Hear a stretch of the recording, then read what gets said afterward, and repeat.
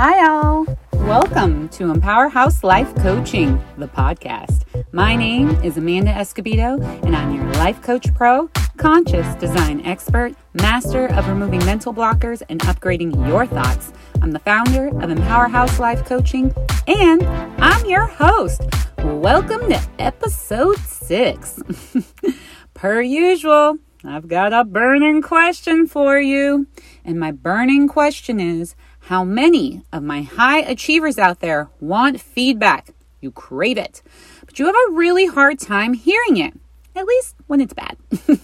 And it doesn't matter if the feedback is from a trusted source. It doesn't matter if the feedback is wrapped in a bow or is presented in a feedback sandwich. Compliment, constructive criticism, and then a compliment again. It still stings for you. And how do you respond? Are you a fighter? Meaning you counterattack with criticism? You play victim? Do you eye roll or interrupt the other person? Do you reject the feedback completely? Or are you a fleer?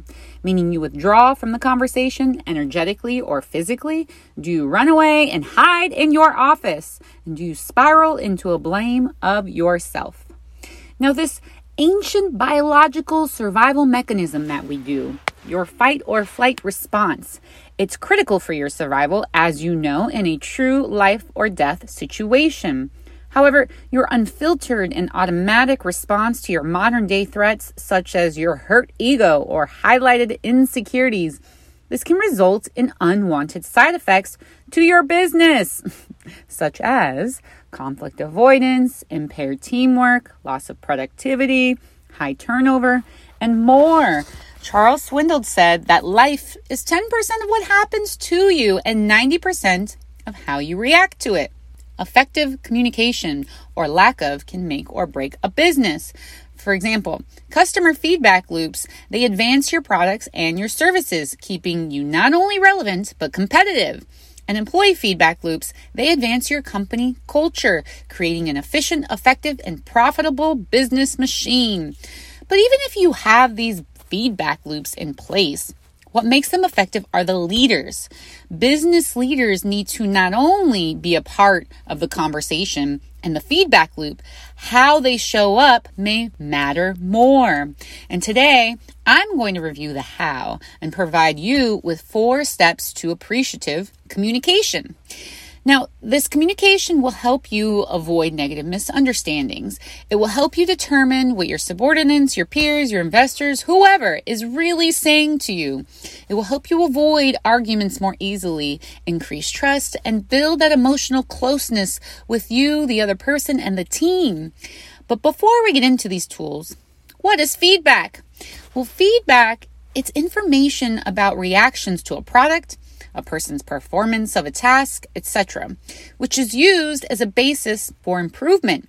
Now, hearing that, is it just me, or does that definition sound, neutral or almost positive? Let's read that again. Feedback is information about reactions to a product or a person's performance of task, etc., which is used as a basis for improvement. Now, I'm going to go with positive. The only reason why I'm saying positive is because it's saying that feedback has the intention to improve. And improving means we're growing. Our business is growing. Having said that, my opinion actually doesn't matter. Because feedback is neither good or bad. It's neither negative or positive. Actually, every situation or circumstance is neither negative or positive. Everything is neutral, and it only becomes good or bad once you apply your thoughts to it. Even death. Yes, death. And as an example, some countries and cultures, they don't mourn death. They celebrate it. Shakespeare says, nothing is either good or bad, but thinking, making it so. But if the situation is neutral, feedback, neutral, why does it sting for so many people? Well, it stings for a few different reasons. Number 1, a lot of feedback which is shared, it's not specific. And when it isn't specific, your brain will fill in the gaps with assumptions. And when given the opportunity, your brain will assume the worst case scenario.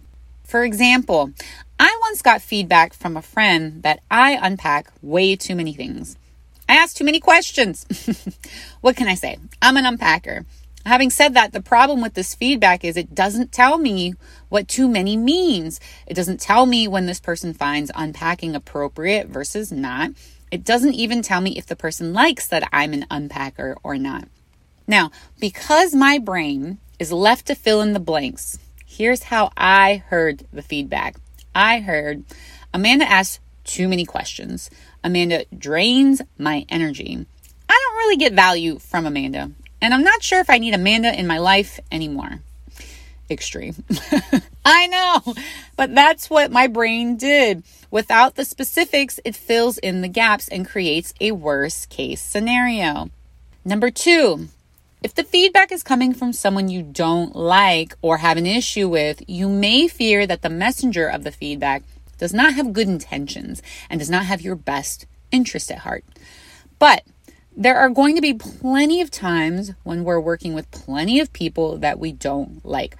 And because we need to collaborate to accomplish a common goal, you gotta learn how to hear what even these people are saying. I'll get more into that in a few.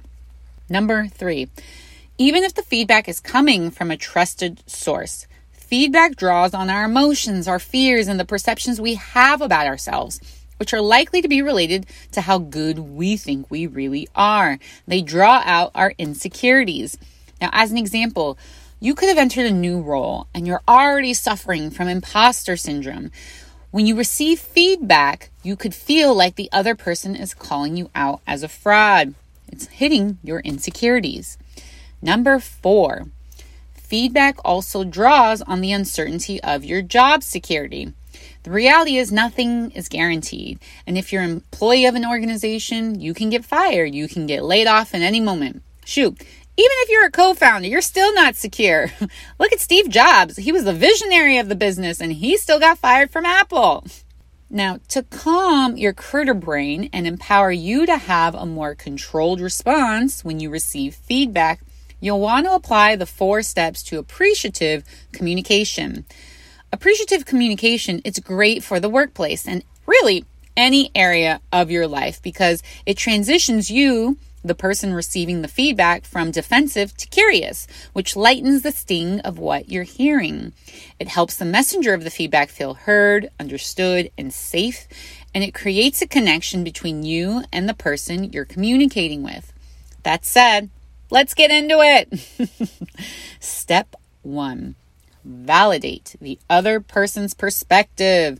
So we often forget that other people have different perspectives and their perspectives are as valid as our perspectives. For the most part, perspectives are partial and dependent on your own experiences, your own moods, your own environment, and your upbringing. Now, keep in mind, when you validate the other person's perspective, it requires your willingness to temporarily set aside your own assertion that you are right and the other person is wrong or misguided. Difficult. I know.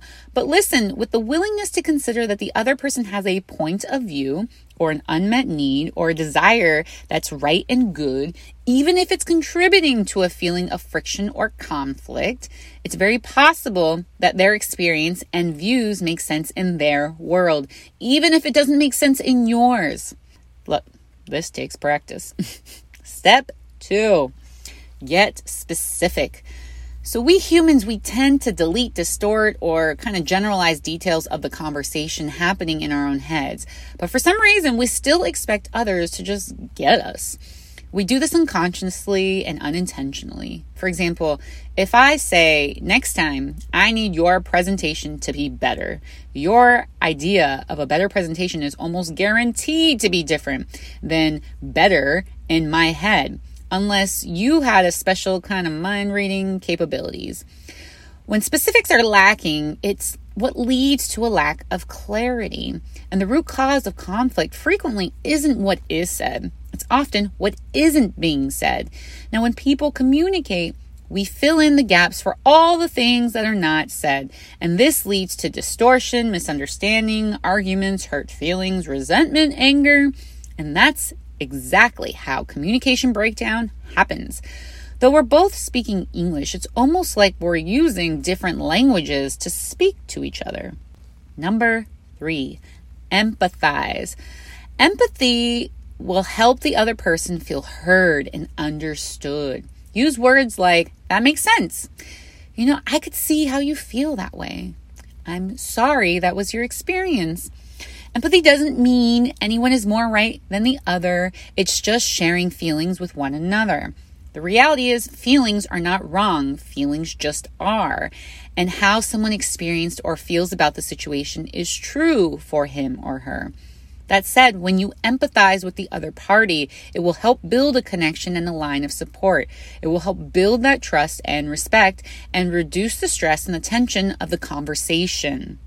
Number 4, close the loop. So when you're in this kind of feedback loop, don't feel pressured to resolve what you heard in the moment. Be willing to give yourself and the other person space instead of holding the pressure to resolve the issue right away. Give yourself permission to step away and process everything. But be very clear on next steps and close the loop. When I worked in HR, I learned one of the biggest mistakes leaders made was never closing the loop with their employees after receiving feedback. What I found after checking in with the leader is that they actually had a plan of action to course correct, but it was happening in the background and wasn't visible to the team or the employee which shared the feedback. And look, sometimes the course of action, it needs to be confidential. And if that's the case, share that with the employee. But don't let the employee or the team make their own conclusion about what is happening or not happening. All right, those are your 4 steps to appreciative communication. Let's do a recap. Number 1, validate the other person's perspective. Number 2, get specific. Number 3, empathize. Number 4, close the loop. So if you end up practicing these steps, let me know how it goes. I would love to know how this practice works out for you. You can let me know by emailing Amanda@empowerhousecoaching.co or send me a DM on the IG at empowerhouse_coaching. The reality is you will never get away from feedback or criticism. Aristotle says the only way to avoid criticism is to do nothing, say nothing, be nothing. And you're a high achiever, which means you are far from nothing. Look, if your goal is to get the most out of your people, then you have to be willing to give and receive direct feedback. Have difficult conversations. And the practice of appreciative communication, it will help you lead not by the example of power, but by the power of your example. If you're a business leader whose team or company culture is suffering, let's connect and schedule your free inner game strategy session. In your session, we'll discover a powerful vision for your organization and what it will mean for your business. We'll discover workplace behaviors which may be stopping or slowing your team down from elevating to new heights. And we'll discover a step-by-step plan of action that has your organization steering its ship with confidence and control.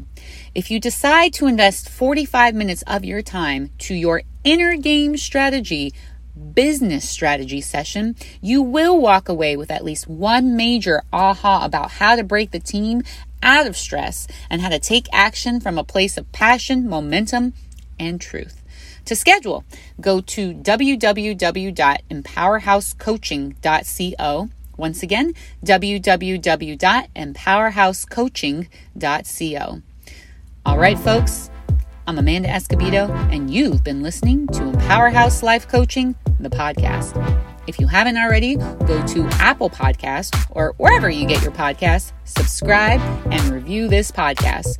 Join me next time in another conversation about removing mental blockers, unlocking your potential, and elevating to new heights. Thank you for listening.